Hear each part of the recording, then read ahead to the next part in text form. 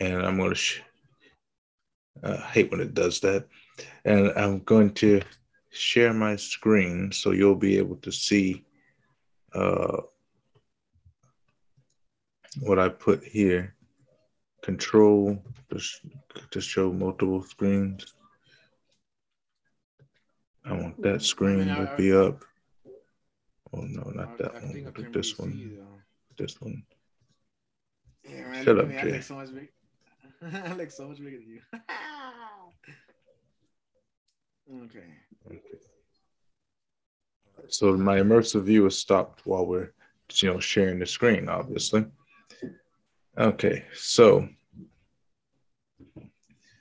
our first thing is we got a nice title here. I like the title, but I want to start off by emphasizing to our listeners. My voice is a little bit raspy today because I've got COVID for a second time, and it's just a little bit raspy on my throat. So uh, that's why I sound a little off.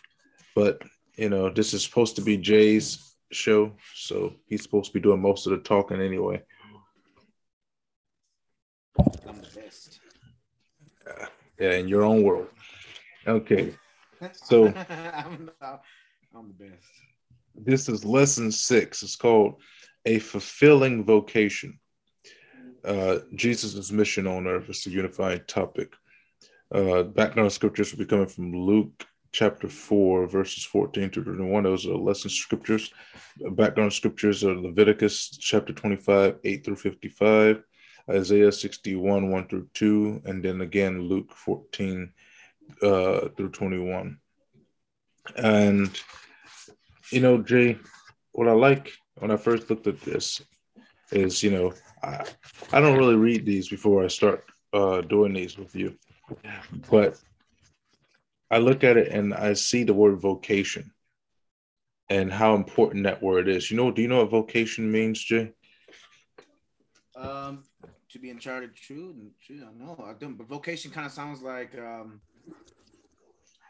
placing something, or maybe just placing something into to where it needs to be, or speaking something. You'd be 100% wrong. A vocation Ah, is a synonym to a job. mhm. A vocation is your job. So when you go to school, let's say when I was in school, in high school, we had a building called the Vocational Technology Building.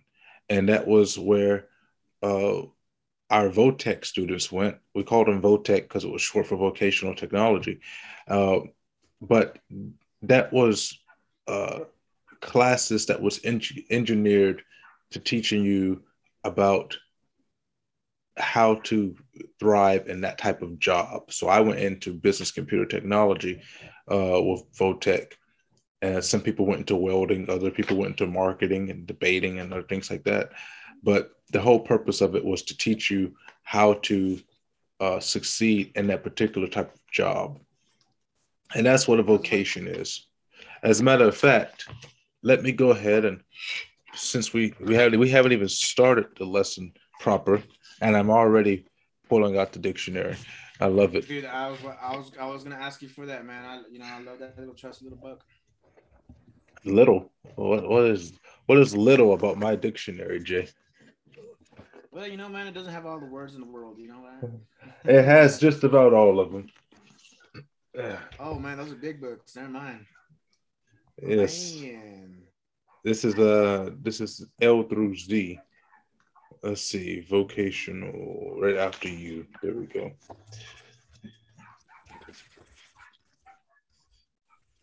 I Don't you just I love have dogs? Jay, you can turn your noise suppression on. Well, Odin, I don't think I know how to do that. In your microphone settings, Jay. In Oh Zoom man, and I your gotta mic go make. in Zoom and your microphone settings, you click the little microphone down there, and when you're looking at stuff, if you read or something that you don't tend to do very much, but if you read, Jay, it will tell you how to do it.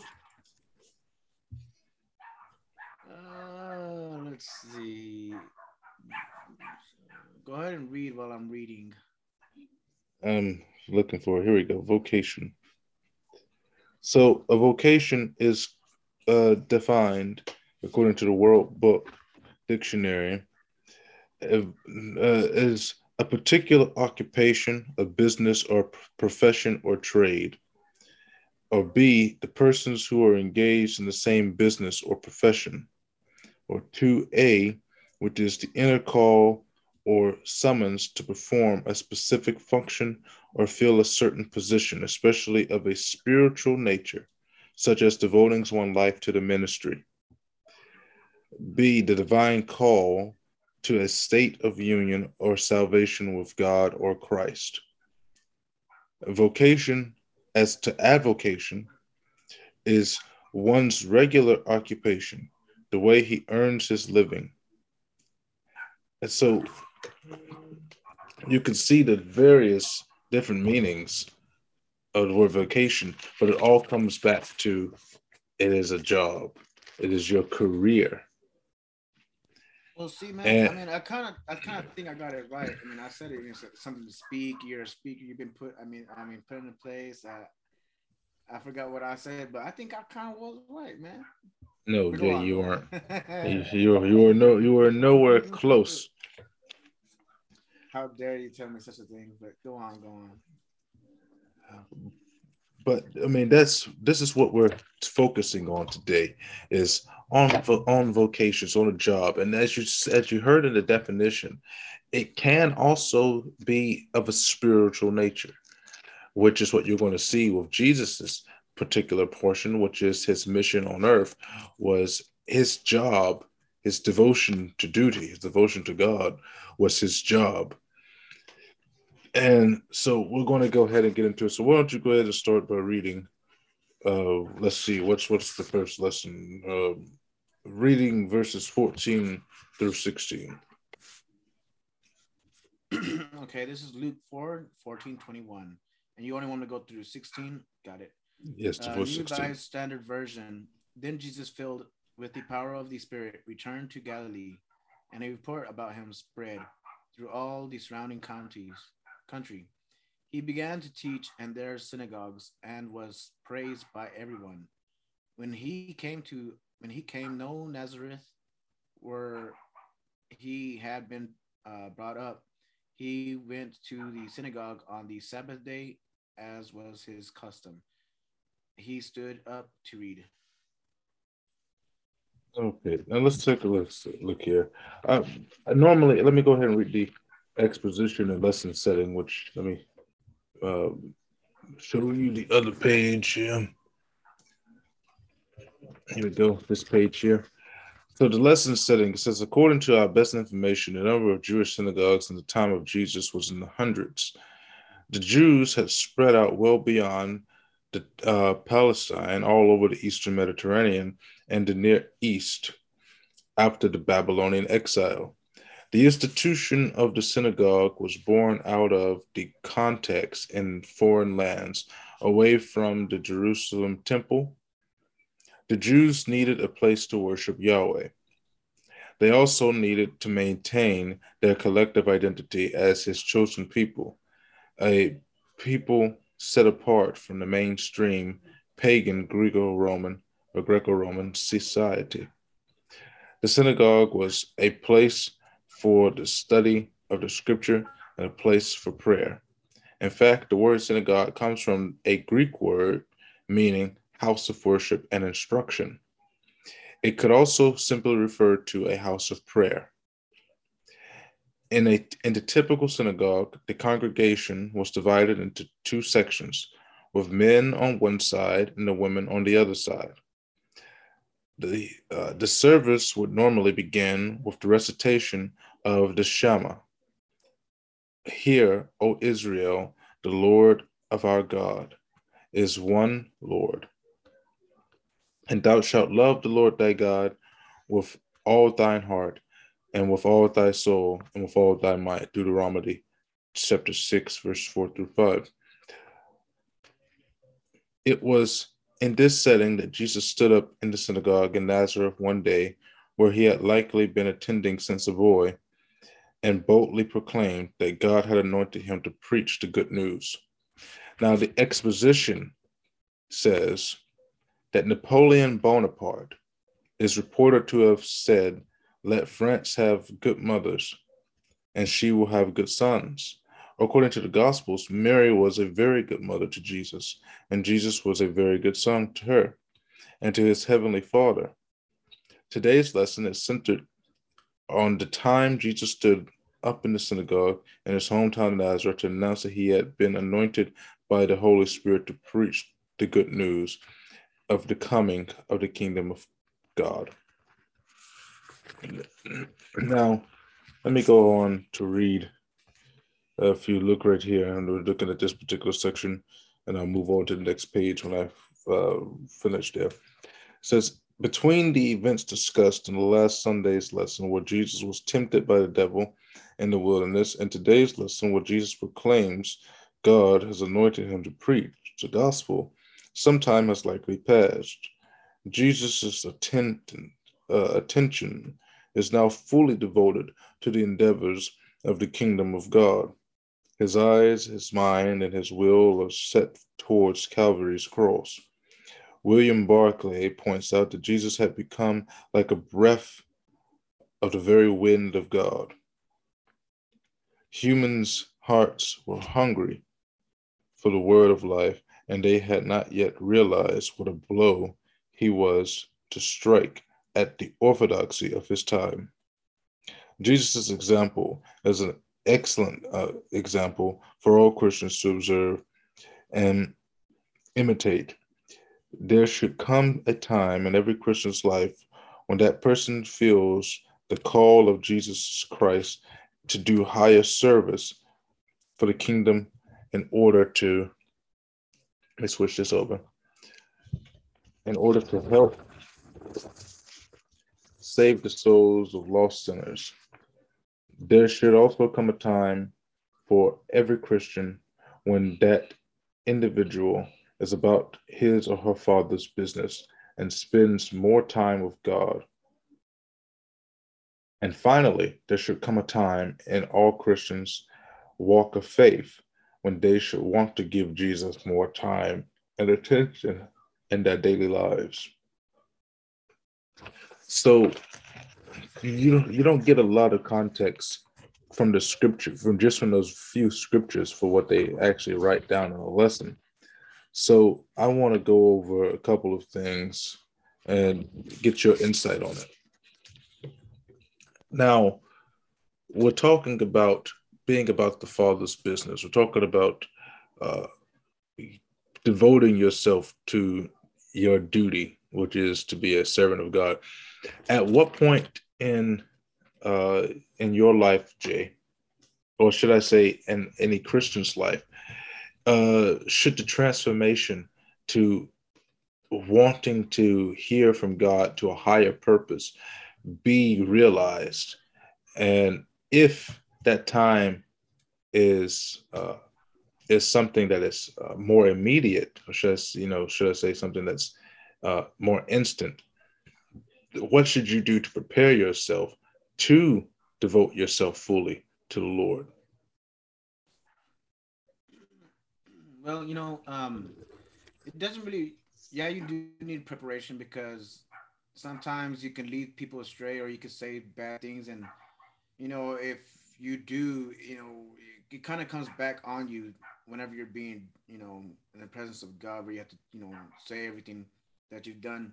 But when you first come into saving faith, you turn on fire for God, you turn on fire for Jesus Christ, and there's just like no way to make you even be quiet.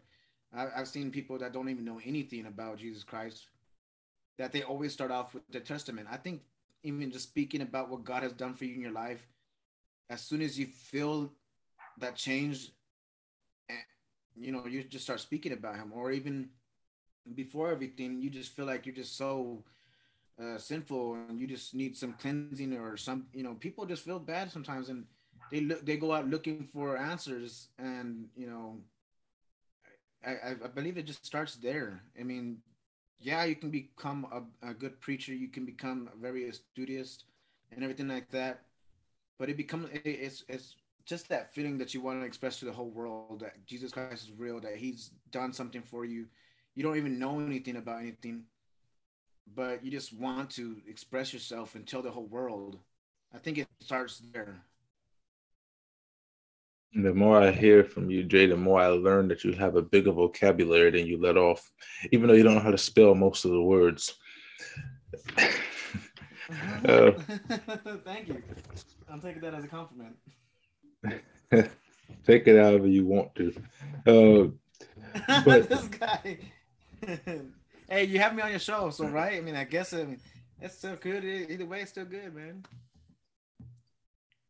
But no, for reals though, man. I mean, I don't think you really need to know anything to start speaking about God.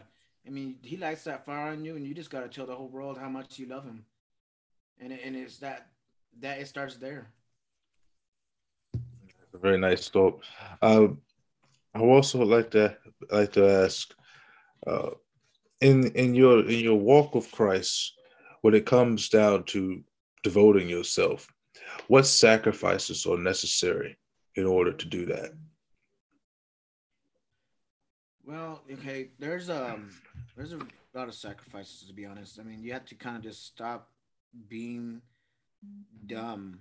I act a fool, and I had to stop doing that just because people would look at me like, how can you believe it? How can I even listen to this guy? Or even stop doing the things that hold you from doing God's will, whether it be like me, like getting drunk or just doing dumb stuff. But you have to give up a lot. You have to make sure that you're even ready or even prepared. You have to. I mean, for what I do, I do like to read the Bible with this and this show, but I spend a lot of my time listening to many different preachers about all the different debates. I put ridiculous amounts of time, but it's worth it, and I love it, and I just love to be in that and constantly learning. So I'll put my game on, but I will be listening to hours and hours of nonstop preaching. I've come to really like R.C. Sproul, um, but I mean, you need to put time into it, and I mean, it's not even that you're even putting time into it. You're just enjoying being with God and just learning, and you're just hungry for what teachers have to say. And I really don't like to really just be by myself in the Bible because I don't want to, you know, think of stuff weird. Because when I first started reading the Bible by myself, I would kind of apply it way too much to my life and thinking that everything was about me. So I do like to listen to preachers a lot more because I don't want to be just by myself and not knowing what is happening and just applying it wrong. Oh, that's a nice one. I want you to elaborate on that. How does one apply scripture to themselves incorrectly? Well, like one of the times I was opening the Bible randomly because I just needed some answers, and well, it was one of these stories of one of the kings and his sons and them going down, and it's crazy because when I did start doing that, I mean, it was always when I opened the Bible randomly, I thought it was just talking to me, like it was exactly what I needed to hear, and I still like it, but I had to know that it wasn't really dealing with me in my life, but it was still a way that God even got me to even go there. Because even one time, whenever I was, looking for comfort, I mean, He led me right to the, King David getting hammered by the prophet about how his adulterous ways, and again, it spoke to my life and it spoke to the same thing I needed to hear. But I feel like whenever you become more into it, I mean, it just means different. I mean, I don't know if God just does stuff like that on purpose, and I'd apply everything to it, and I'd apply even the Book of Revelations like it was happening right now. I mean, you know, like Luke 21, 20 to 26, I think. I even apply that to my eschatology, even though I've come to different understandings about it.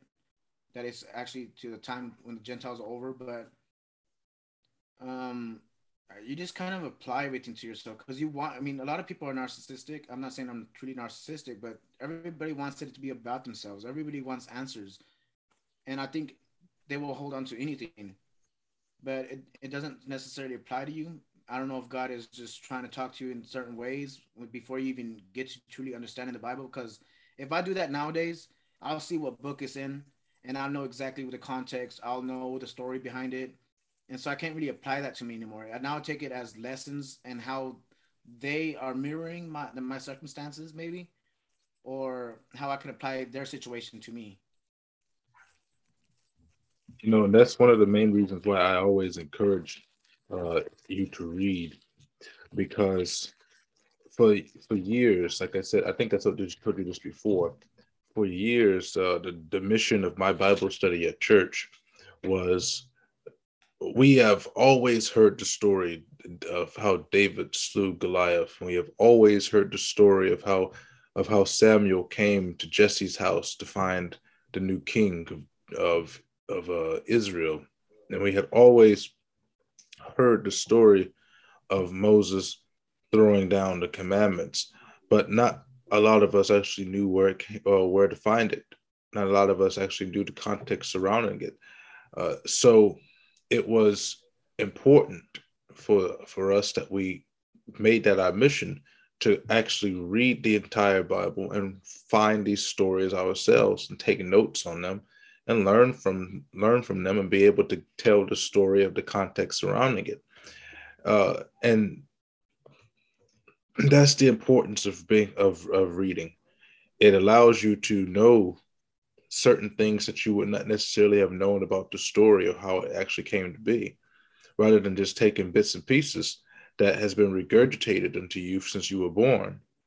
Now you actually know the whole picture from cover to finish. So, have you ever in your life before you came, really, knowing what the Bible said in context, was there ever a time that you could recall that you just opened the Bible and it just spoke, really wasn't to you, but it made it to you? Like it felt like the right time for you to even come to that scripture? Every time I open my Bible, when I'm You studying, said, everything. Oh, this is horrible. Something's not right with this little Debbie. Yeah, it tastes disgusting. But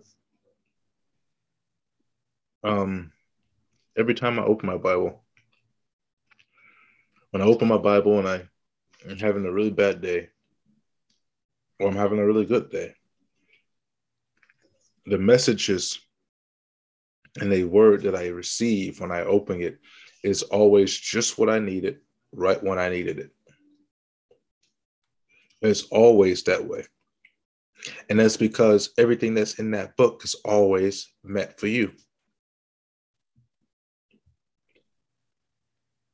I agree with that 100%, man. But have you ever been confused, like just confused about a certain passages? Because there's even some people that want to be like, everybody when you're growing up, you just want to be the biggest thing in the world. You want to save everybody. You just want to do the best of the best. And people will take. I'll tell you this, Jay. I have never been confused by the scripture or with the scripture. I have been confused without it. When I was Ooh. when I first went to Texas and I did not have the access to my church, to my pastor, to my grandmother, all of these people being my confidants that I turned to in order to gain more clarity on scripture. It was a very confusing period of my life, and it was a point in my life where I was ready to question God about it. But rather than doing that, I called home. I called my pastor on my way coming home from work one day. I was walking home in San Antonio, and I called my pastor here in Mississippi, and I asked him, I told him, I said, like, I don't know what to do. I got so much going on and I don't know what to do. I can't figure out anything. I can't hear from God. And he said to me that the author uh, that God is not the author of confusion. He cannot exist in a state of confusion. If you were confused, you cannot hear from God. It will never work. So he offered me a prayer and we prayed for clarity. And with that, my confusion went away, and I was able to hear from God again and able to do the things that needed to be done. But I have never been confused from the word of God. But I have very much been confused without it. That's a very good way to put it, man. I mean, because yeah, the scripture doesn't confuse me, but the way I was when I first started, I was confused by the things I didn't know. And that's true. The things that yeah, I only knew one part of it, but not knowing the rest of it just does confuse you. Like, you know, I heard the craziest thing before I even started with the Bible with this whole journey. There was this homeless man at McDonald's where I worked at, and he said, I'm Moses, and I'm gonna be leading my people free, and this is the way I'm gonna do it by being homeless and showing these. I'm not sure how he put it that, but he was doing something. I've heard that two times from two homeless people. They say that they're homeless because they want to show people to be nice, to be kind. But one of them had said, the one at McDonald's, he said he wanted to be Moses, and wanting to be one of those characters from the Old Testament, uh, or even like as hardcore as it is, that there's many people that say, I want to be Jesus Christ and his new coming, and people will use that to lead people astray, to do cults, and that's the hardcore part about it, is people really use the Bible, especially trying to say that they're the new savior, that they have new revelation, that they have these things. And this is why it's very good for you to be really planted in a good church close to you. Don't let just random people just tell you crazy things. But yeah, I mean, there's people that just say that, what, I'm Moses, I'm here to set my people free, or I'm Jesus Christ, I'm here to, I'm his reincarnate, and I'm here to save you and give you new revelation, and this is what we're gonna do and stuff like that. Most of those homeless people are on drugs. They say that anyway. But Well, dude, I mean, there's got to be something really wrong with. I mean, I don't know, really wrong with them. I don't know, dude. But I don't know if that's a bad spirit or not. Because to say those kind of things is pretty hardcore. Especially the ones that say that they're Jesus Christ. I mean, they pop up a lot. I don't know where you go to meet these people, Jay, but you have the uh, the greatest ability to find people that are lost, truly. Uh, Dude, you're not lying, Ben. I truly, it's because then I always try to talk to everybody just to see if they're okay, and I do talk to homeless people all the time. I'll give them some money and just make sure that they're okay, or if I see people are just like really just out of their mind, especially when they're on drugs and stuff like that. I mean, I have to talk to them. I don't know. I just have to make I sure they're see. You okay. see, you and I are very different. I don't give homeless people money at all. I give them opportunity to make money, but I don't give them money. I don't know if I want to work with them. I didn't I'll tell say you that. I didn't say I want to work with them. I say I give them opportunity to make money. If they want $20 from me, they need to do something to get it. Oh, I understand. Do a service. Okay, I see. Yes. If you want something, you need to be able to do something for it. I'm not going to just give you something and not get anything out of return. Hey, but you know what, man? I think God puts those people in my way for some reason too, though. I don't know what it is, but I meet them all the time. I guess he put what is that word we looked up again?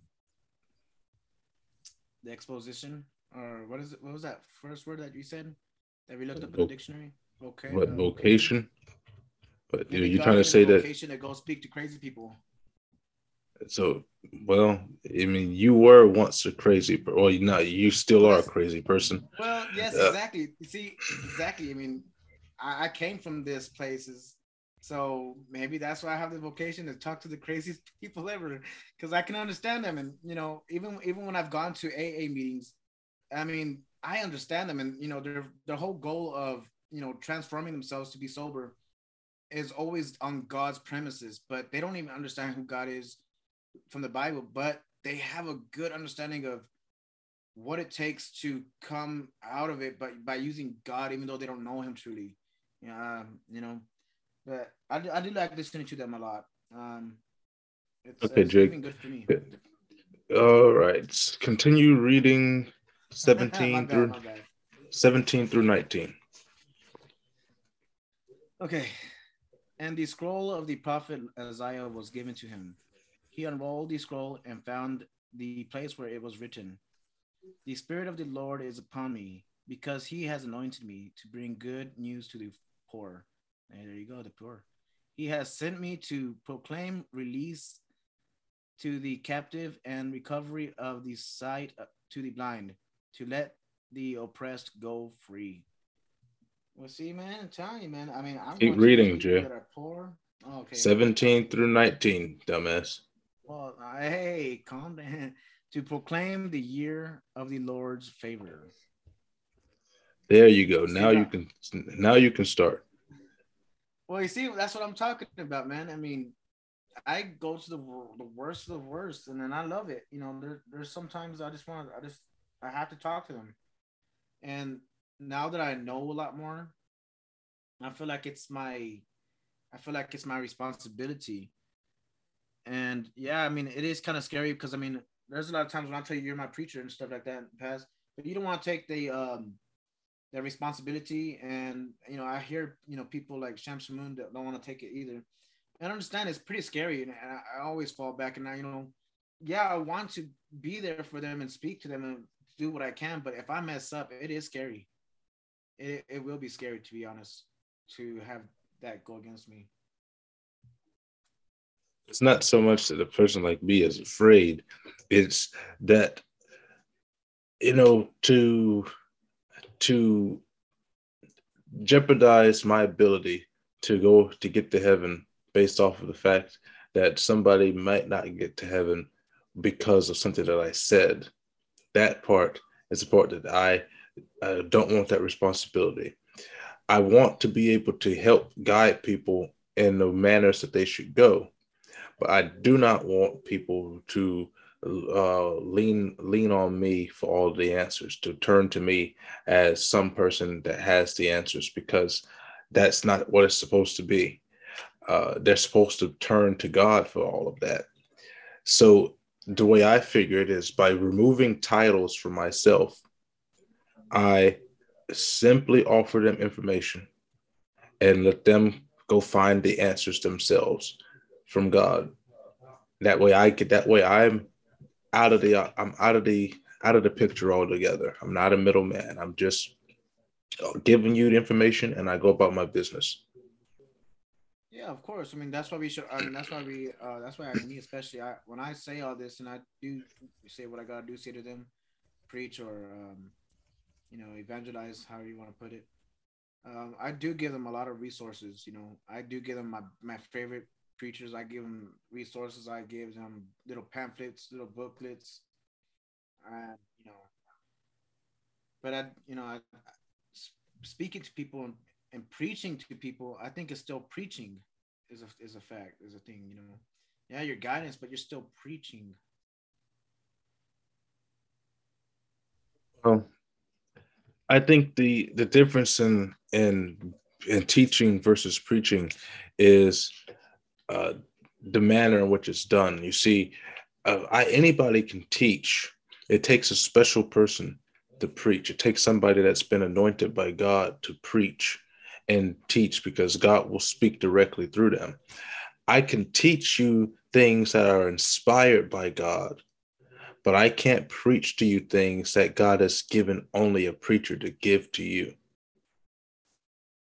I can help you make sense of what a preacher has said to you, of what a preacher has preached to you. I can help you make sense of that, but I can't give you that same message because I'm not a preacher. God didn't speak that message to me. And see, that's another good thing. Now that you said that, because I don't, everything I've ever said doesn't come from me. It comes from preachers that I've heard. It comes from people that I've invested my time into listening to all their You sermons. plagiarizer, you know better than Joe Biden. Well, I mean, dude. I mean, this is not. I mean, I wouldn't say anything comes from me. I think the only one that ever came from me is when I preach about depression and how the Israelites kept on complaining about their life and all that. And I tell people the God doesn't like that, to be honest. You know, that's the only I think sermon I've ever preached. You know, was just depression and how to get out of it. And first of all, saying that you know what you're basically just telling God that you're not satisfied with what He's giving you. You're just complaining. Look what happened to the Israelites in the. I think that's the only one I've ever made up myself. See, I've written a lot of things, but as I said, I don't call them sermons. I call them memoirs. Memoirs are just my thoughts, and I write a bunch. I teach a lot, and then I just get out of the way. I mean, but the majority of the time that I spend in church is me sitting in my designated seat because I sit in the same seat every Sunday that I go to church. I have been for years, sit in the exact same seat, and I'd sit there quietly and I listen, and that's it. That's the majority of the time that I spend in church. I'm sitting and listening, nothing else. I always like to give my 2 cents, man. I don't know what it is. That's why I guess that's why I'm doing this show right now. I love to get my 2 cents. But let's keep it I going then. I like to be as far away from the limelight as possible when it comes to doing things for Christ. I want to be able to do things for Him, but I don't want to feel like I'm obligated to do so. I want those things to be a natural. Oh no, I mean I feel like it's my responsibility in a way. If I've gotten this far, this kind of knowledge, not to say I'm like smart, got, anyways, not to put myself down. I just feel like if I have the resources, I want to, do my best because I feel like people we don't have enough time left, and I don't know if people are gonna make it to the next day. So I'm trying to do what I can. Really nice. Okay, so let's read this part here where it says the scroll of the prophet. And what we're seeing is it says Jesus' basic message was that God cares. He preached that God is concerned about the poor, the brokenhearted, the captive, the blind, and the bruised. This teaching was not new. It can be found in the writings of the prophet Isaiah, as today's lesson passage shows us. What was new was the universal thrust of the invitation. Now, not just Jews would be invited to God's kingdom and given his salvation, but anyone could come to God's table and feast on his redemption. Jesus reiterates this point in the parable of the great banquet. And the Lord said unto the servant, Go out into the highways and hedges, and compel them to come in, that my house may be filled. For I say unto you that none of those men which are bitten shall taste of my supper. Jesus was throwing open the doors of the heaven for the less fortunate of the world. He was going to bless them richly. Blessed be ye poor, for yours is the kingdom of God. Blessed are ye that hunger, for ye shall be filled. Jesus was determined to bring the good news to a world that truly needed it, that truly needed saving. Leon Morris emphasizes this point well. Jesus saw himself as coming with good news for the world's troubled people. Morris goes on to say, the acceptable year of the Lord Jesus was Jesus' way of referring to the era of his salvation. God's new movement of salvation that would envelop the entire world was to focus especially on the poor. His only begotten Son, Jesus Christ, was going to be the primary vessel to deliver this message. This message from God would culminate with his Son's dying on Calvary's cross to prove his love for all those entrapped in poverty and sin. This message will be clear for anyone, Jesus told his disciples. And I, if I be lifted up from the earth will draw all men unto me. And Jesus promised all who were enslaved to sin that ye shall know the truth, and the truth shall make you free. And if there I was love ever that so much. anybody, they don't interrupt you. You wait till I finish talking. Oh yes, sir. And, Yes, sir. and if there was ever anybody who really needed to hear the truth directly from God, it was and is the poor and brokenhearted of this world. But Now you may speak. this man over here. Let's not just think about it as just poor in money, but these people are poor in spirit. And I do love this pastor so much because he invited these people. I mean, and nobody showed up. I mean, imagine how hurtful that is. I mean, mothers can sympathize to this because you make a whole party for your kids and nobody shows up, and it's painful, isn't it? God has made a party for Jesus Christ to celebrate Him, and nobody showed up. I'm pretty sure that that's why God went out there and just got everybody who wants to come in, because people that were invited just took it for granted. And I guess that's a picture of the house of Israel. They didn't even accept Jesus Christ. And us Gentiles that were so poor in spirit that didn't have anything of Yahweh, it was a blessing for us. And us Gentiles are very gracious. Well, and as I look at it, I like to think that it's it's more so, we talk about the poor and the brokenhearted, and they're always going to be with us all the time. But when he gives them the invitation, if you listen to all the many different parables that Jesus gives throughout the Bible, he's not only is he giving them an invitation to join him at the table, he's also giving them lessons and trying to teach them of ways that they can overcome some of these hurdles, but they just don't want to hear the lesson. And it's the same thing in a sense to what we have going on in many different communities today, where you go to people in these broken communities, in these poorer communities, to try to give them information and bring them information that can help them get out of the hole that they're in, get out of the trouble that they have found themselves in, and they reject that information. And so what does Jesus do when that information is rejected? Well, he goes to the next community that's right next door that have been paying attention and absorbing all of that and applying it. And he says, well, you know what? I tried to give this information to my people because those are the guys I care about, but they didn't want it. But you guys are in the same predicament. So why should I let you not have this information if they don't want it? And so here's the case. Now here we are, the Gentiles. We weren't even supposed to be made known of this information. And then he's like, well, my Jews, they told me that they don't care, that they don't want to hear it. You guys are listening. So I'm going to give all this information to you, and you are welcome to come into my kingdom at any time.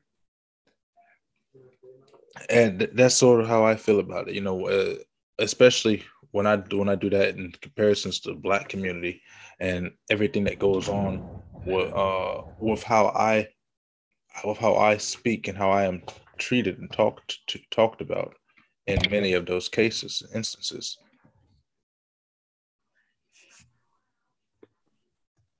Is it because they rejected you? No, it's not because which book is? It's not because they reject me. It's because they reject what the teaching. That's what I'm talking about. They're rejecting the message. They're rejecting the teaching, not rejecting me. They're rejecting what can be used to save them. In Jesus's case, they're rejecting the salvation that he's bringing. The salvation that I bring to my community is through a different form of education, learning how to properly manage and financial independence and things of that nature, and trying to get rid of that culture that is keeping you down. Jesus is bringing true salvation, and the Jews want nothing of it, but the Gentiles, they want all of it. They're listening. And so Jesus says, okay, the Jews don't want it, but you guys do. I'm going to let you guys have it because you've been sitting there patiently. You've been listening. You've wanted, you yearned for it. And so I'm going to let you guys have it. For sure, man. I mean, if you're talking about a lot of them, like even my kind, Mexicans say that they're oppressed, or just the oppression culture nowadays. Like who can win at being the most oppressed? That is a very difficult. That's a very destructive mindset. I mean, uh, how can you already give up just right off the back? So no, they don't want to hear that, to be honest. But God has made us free, and we are free in Jesus Christ, and there's nothing that should hold us back. And I've said one time on here that the Bible is not a self help book; it's more about salvation and what Jesus Christ did for us. But he saves us and frees us from those chains of bondage, and in every single field and whatever it applies to you.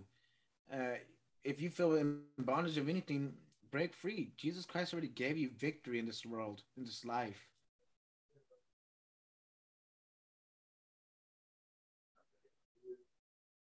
Okay, Jay, read verses 20 and 21. And he rolled up the scroll, gave it back to the attendant, and sat down. The eyes of all in the synagogue were fixed on him. Then he began to say to them, "Today this scripture has been fulfilled to your hearing." Nice, nice. Which scripture Okay, is he? Which scripture is he talking about? Which prophecy is he completing right there? that was from Isaiah. Can you And then we elaborate? look I'm here. sorry. I'm reading the lesson here. Uh, Okay. so lesson 3, the fulfillment of the scripture, says Jesus was on a mission for God. He was going to make sure that whosoever wanted to approach God could have full access to him and his saving grace. Today, the gospel message has not changed. God still wants the poor and brokenhearted to come to him. Today's Christians need to make Jesus Christ accessible and approachable in their local churches.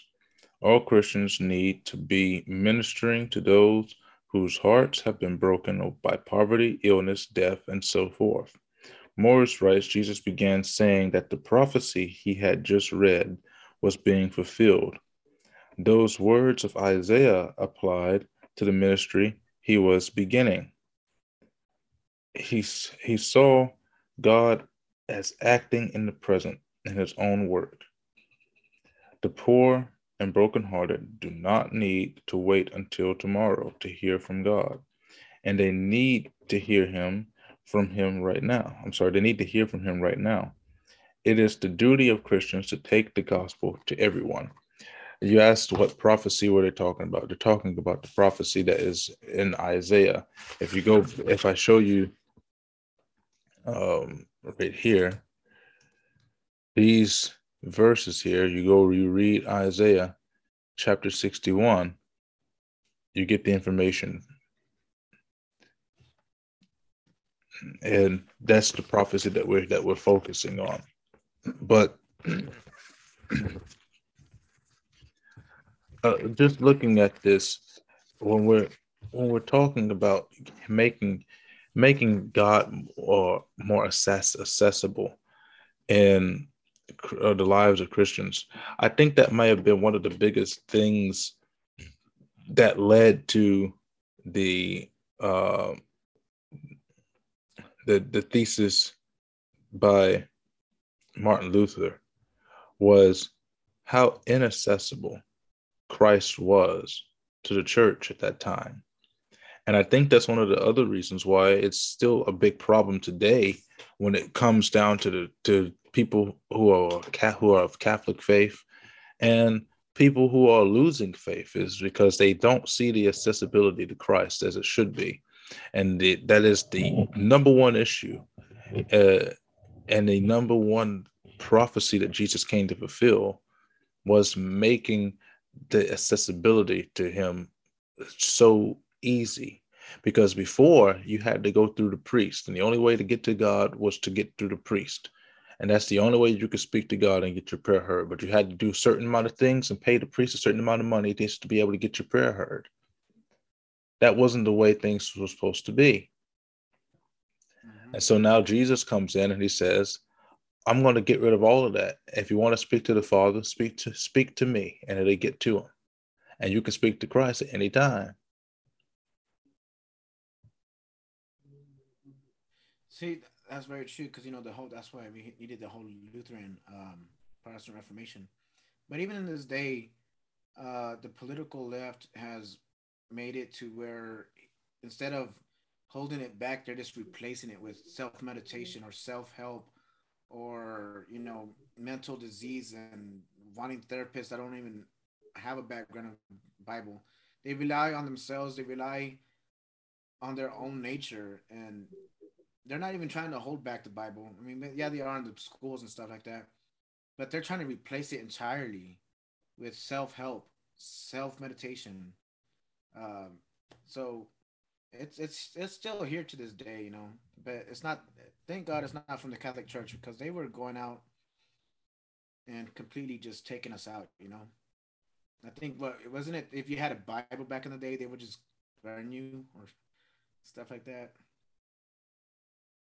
No, it wasn't that, but they did do a lot of egregious things back in the day. Hmm.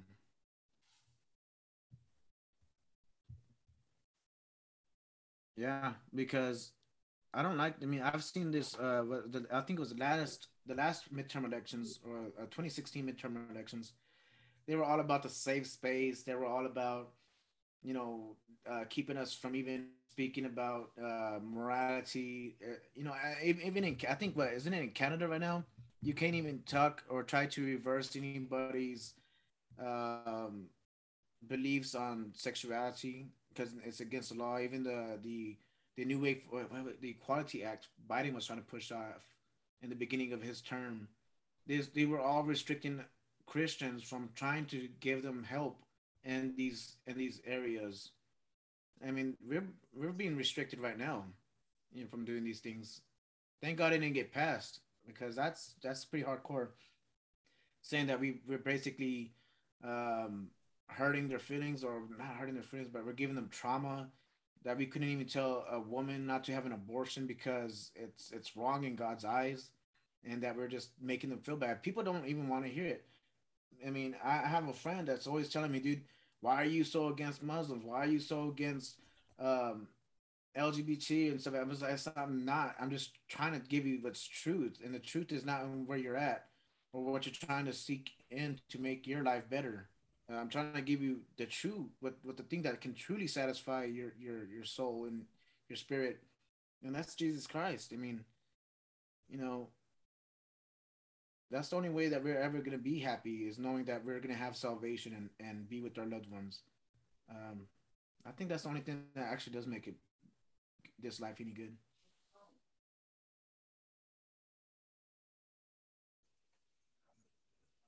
But yeah, I mean, and I think it's when you don't have access to God the way that we need to have access to him, it makes it harder for you to be able to build a relationship with him. You know, well, you were talking about being a narcissist earlier, but at the root of everything is the one-on-one relationship that you're supposed to have, that connection. And when you're missing out on that, you're missing out on all of the bountiful blessings that come with that, with the assurance that comes with being with him because you've built that relationship. And you don't have that relationship uh, if you don't have access. And that's something that is a problem in so many of our churches is we put in too many symbolic rituals in the way of getting that access to God. Many times in the Baptist church, they would say that you weren't saved until you got baptized, which the Bible doesn't say that at all. It's very symbolic because the baptism is a representation of a liquid burial where you are buried like Christ was, and you're raised back up, and all of the sin is left there in the water. That's the symbolism behind baptism. But so a lot of churches would say that you haven't received salvation if you haven't did that part. But the Bible doesn't say that. The Catholic Church, if you haven't received salvation, if you haven't been sprinkled, if you don't do so many Hail Marys or do what's the Ash Friday or whatever it's called, I don't know what that is, but Yes. the Bible says nothing about any of those things, and so that relationship is hindered at the church when we have so much predication on the symbolism, on the ritual, on what we do routinely. That's a part of the church structure. And so we have to get past that to try to make it easier for people to actually assess God.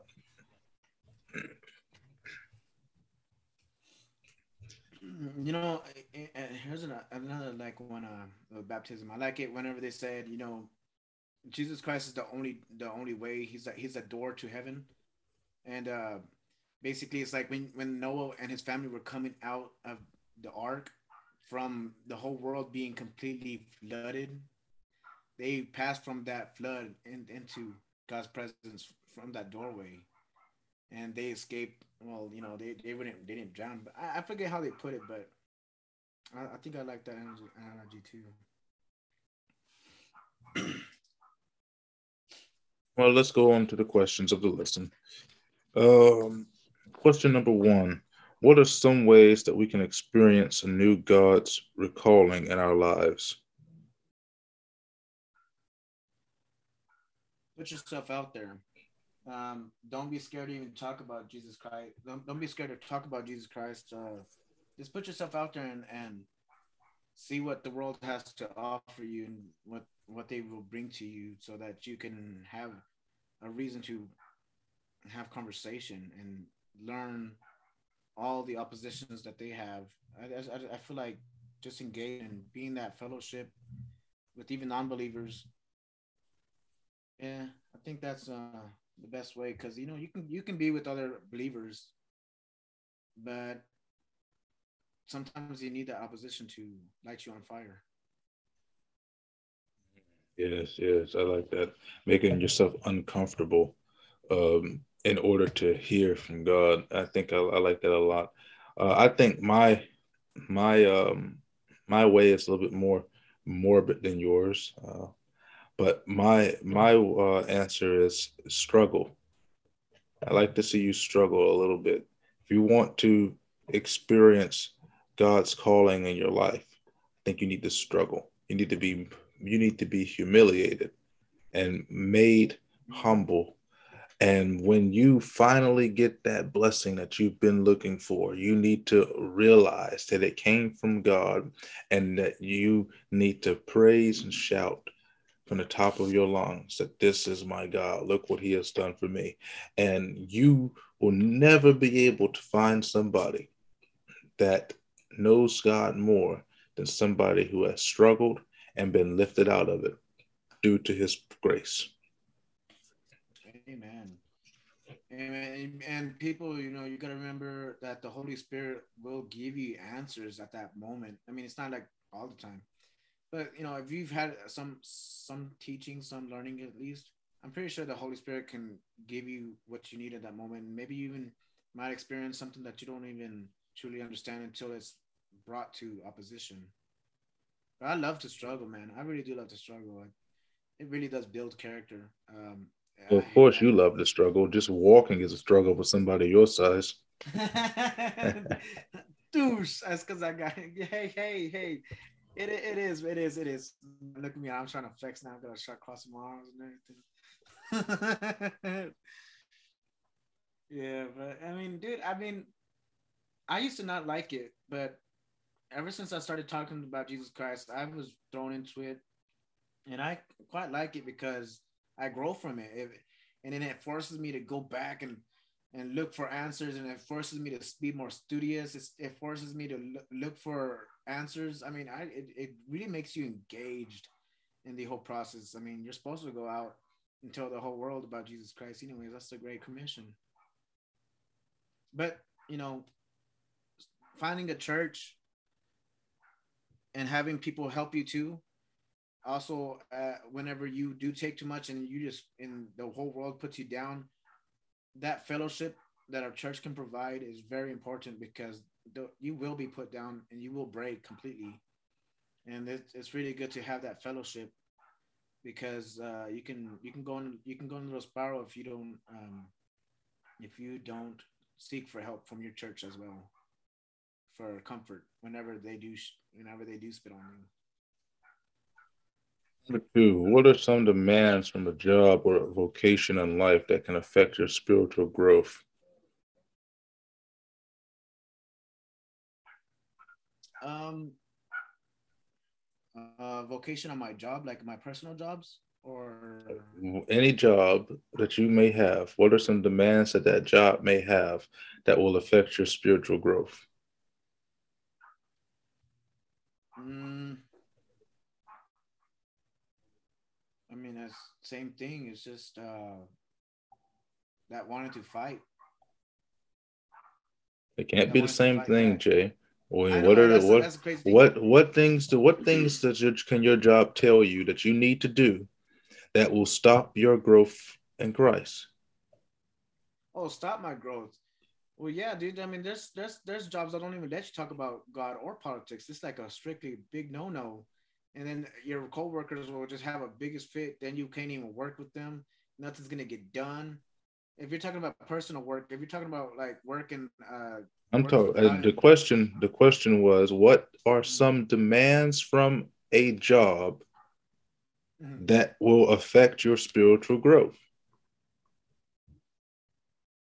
So I don't know what you think that means, but I don't. You say when you say job, I'm thinking like a job, like in what we actually what is a work at, job? What is a or job, Jay? a job is where you make money. Okay, so what demands does that job have that can affect the way that you grow in Christ? Being restricted from speaking. I mean, I've had that problem already. I've had that problem where I was not allowed to even speak about it anymore because I had some coworkers that just completely hated it, and I was told to be quiet, and Okay, so good. Now you're finally on the right picture. well, yeah, man. I mean, yeah, I've been there, dude. They don't let you speak about it, and you know what? One of them was even a Christian, and he didn't want me to speak about nothing. He just didn't want to share. He was I mean, dude, I mean, people just tell you to be quiet and they tell the boss, and then it's just at that point, I can't, I just get really stressful and I end up leaving the workplace, to be honest. I'll celebrate whenever I'm actually allowed to, but it does drive me crazy. I don't like when people tell me I can't speak about Jesus Christ. Then it just basically just forces me to do it more. Yeah, I think the same for me. I've been at a couple of jobs, especially when you work government jobs, you have that issue quite a lot where they tell you that you can't do things. Okay, number three. Why is it that Christians may have more trouble in their own hometowns while trying to witness to unsaved family members and friends? Easy because they would judge you on your past. They will easily say that. They were like, how can I believe in this guy? If I've seen him since he was growing up. He was the worst of the worst. They just won't, they won't believe me at all, man. I mean, nobody will see me and say, oh well, he likes to preach, he likes to do this. They will laugh in my face. They will laugh in my face and be like, dude, he's a joke. you know, that's the biggest thing for me. That's why I try here, even my good friends that I've grown up with. they won't take me serious. I usually do go to people that don't know me so much. But it is a very big struggle, especially with family. They're like, dude, this guy has been the worst his whole life. Why should I even listen to him? And then the fourth and final question is, how is it that Jay understood this question but not the last? I did understand it. Maybe you didn't understand my answer. Because I mean, yeah, I mean, I was talking about the job. I mean, it's that opposition. Whenever that, I mean, I was saying opposition to like the first question. Um, it's the same thing because they would tell me to be quiet about it, and then it gets to the point where it's there's a lot of tension. Imagine, like at my last job, imagine working with somebody by yourself and unloading an 18 wheeler, and it's just you and another guy, and then him completely hating everything you have to say about God. Uh, I mean, it's very tenseful, man. But I do pretty good because I mean I still love the guy, but they just become so hateful, and they'll literally just try to make you mad, and just try to make you quit the job. And you're going to quit the job because you're a wuss. But anyway, Hey man, I'm not a wuss, but it does affect me eventually. I could take so much, and I would put up with anything and everything, dude. And I think I'm really good about that. I mean, I think they're the ones that are the worst because they have to resort to anger to not even want to work anymore. They don't even want to continue. At least I could put up with them after big fights. That's the best thing about me. I can have the most biggest fights, the most craziest things with people, and the next day I'm gonna tell them I love you. Now it's okay. You know what? Let's continue. Even if we're continuing in the same thing, like my brother, for instance, I've been at this guy for, I'd say, a year or two, and sometimes it just gets so tensional, so just a lot of tension, and he might think that I'm just angry, or he might get angry at me, but I'm always there the next day. As soon as the morning comes, be like, hey, let's hang out. Let's know that I don't hate you. Know that I'm not against you. You're my brother, and this is exactly why I do this in the first place because I care about you. You're my brother. I want you to go to heaven with me, and I'll do anything to make you understand. And we can just take it one day at a time. And if it gets boring to you, and we're not really building any other relationship, but that is a good relationship right there in itself, because we're still growing together, and there's been a lot of progress. And just yesterday, he finally he finally said a very great statement and just made me feel very happy inside, and that he finally expressed himself and told me what he believes, because there's a lot of people that don't even want to say what they believe. And yeah. well, we have had a nice lesson today, Jay.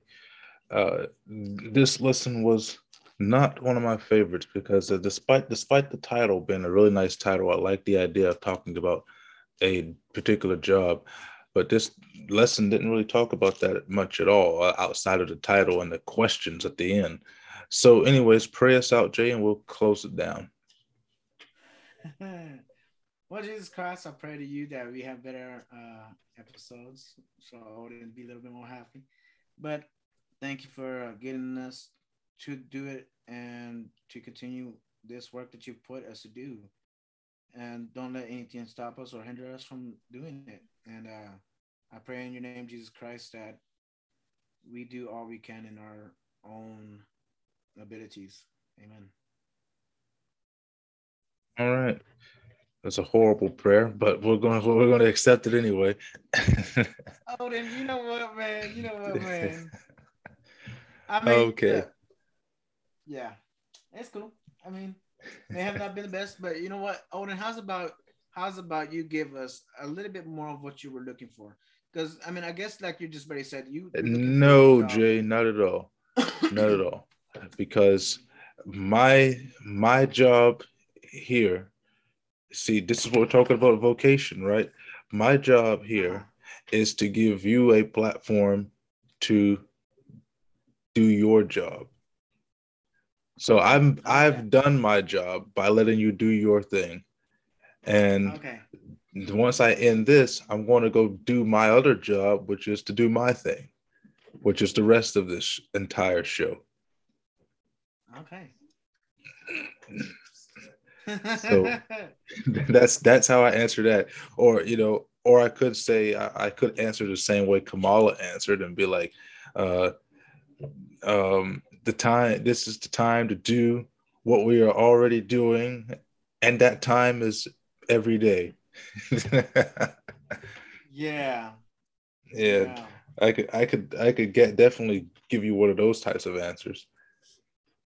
Yeah. Well, you know what, man? I mean, I did what I believe, but I don't think I've had any business jobs or any jobs like that, or any government jobs. And it doesn't matter about business or government jobs. The only thing that matters is that if there's something in the way at your job that's in the way of you being able to express yourself with Christ, then that job either needs to evolve in order for you to stay there, or you need to find someplace else to go. That's Well, see, just the way there is to it. that's why my emphasis is with people. It's always going to be with people because a lot of It's jobs never don't with even. it's never with people. It's always with the job's policy. You see, people can disagree all day long, but and nothing will ever change if the job has a policy that allows you to speak whatever you want. If the job Oh has a no, I policy appreciate that that. says if the job has a policy that says that if you speak about religion, you'll lose your job, that's a problem. So it's Yeah. people can moan and gripe all day long, and the people who need to hear the word will moan and gripe the loudest all day, every day. It's when jobs get in the way of that it becomes a problem. Well, let me tell you. Let me tell you the way I go around that. Okay. So I'll do a little trick. Okay. Because there's some jobs that they don't let me talk about God, but I'm very funny, and I was like, hey, you want to go hang out after this? So I'll go take them out to dinner, or I'll go take them out just for a drink, so they can think it's just a bro thing. But man, as soon as I'm out of the job and we're out there, I'm unleashing all of it on them because that's the only way to get around it. If they're not gonna let me talk about it at work, I'm gonna wait till after work, invite them to any place. Let's have a good time. But that's the way I'm gonna go around it because I'm still gonna do it because if I can't work properly with somebody that doesn't have the same work ethic, and that same work ethic comes from wanting to be a good steward of your job and wanting to show that Christians work hard and that we're there to work hard. And there's a lot of them that just complain all day, and I can't stand that. I mean, just be grateful. And I just usually I'm just trying to fix why are they so angry about their job, and or why are they even depressed or sad. And if they're depressed and sad at the work, then I do want to speak to them about it. And if they don't want to hear it, especially not if I'm not allowed at work, I'll just invite them over, and just make a relationship outside of work. Well, that's nice. Okay, well, you've prayed us out. And so now it's not my turn to do my part of the job on this. And that is to say thank you all for joining us with this episode of Story of America Growing Christ with Jay. We're continuing our mission to make it to 52 episodes of Growing Christ with Jay this year. That's one for every Sunday of the year, Jay, just so you know how to do math. There are 52 weeks in a year, Jay. You First know. of all, sir, I'm an engineer. I know how to do Mm. math. And anyways, Jay, yeah, you only know how to do math when it involves sixes. So yeah. First of all, it's 369, sir. 369. It's the Holy Trinity. Three crosses on the mountain when Jesus was crucified, and 3 days in the tomb. The 666. That's just to mock. It's just to mock the devil. Thank you. Yes, whatever you say, Jay, whatever you say. Anyways, well, thank you for joining us on this episode with us, and stay tuned. We got a lot more planned. I have fun doing these things with Jay. He's learning a lot, and I like to see his growth and how we do things. So, with that being said, stay tuned for a episode, um, probably with me and Rhett, coming up soon. I'm not sure. I turned down an episode last night because of COVID, and my voice was not as it is right now. It was a little bit worse, but I'm feeling fine now. So we're going to start ramping up production again. And with that, I'll see you guys next time. You have a good one.